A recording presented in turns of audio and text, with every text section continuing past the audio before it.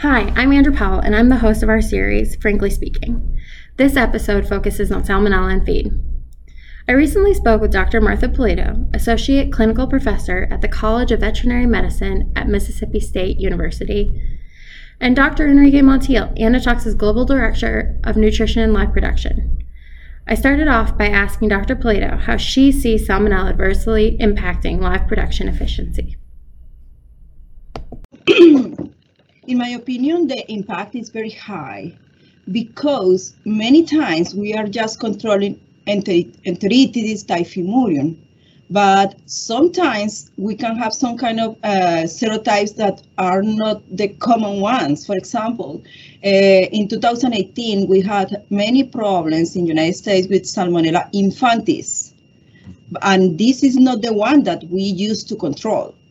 And in my knowledge, Salmonella infantis can be in the feed, many times survive some kind of process in the feed mill.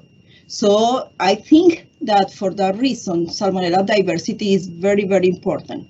And another reason, for example, I received many samples in FDA cards from different countries, and some companies send me just Salmonella isolated from the feed mill.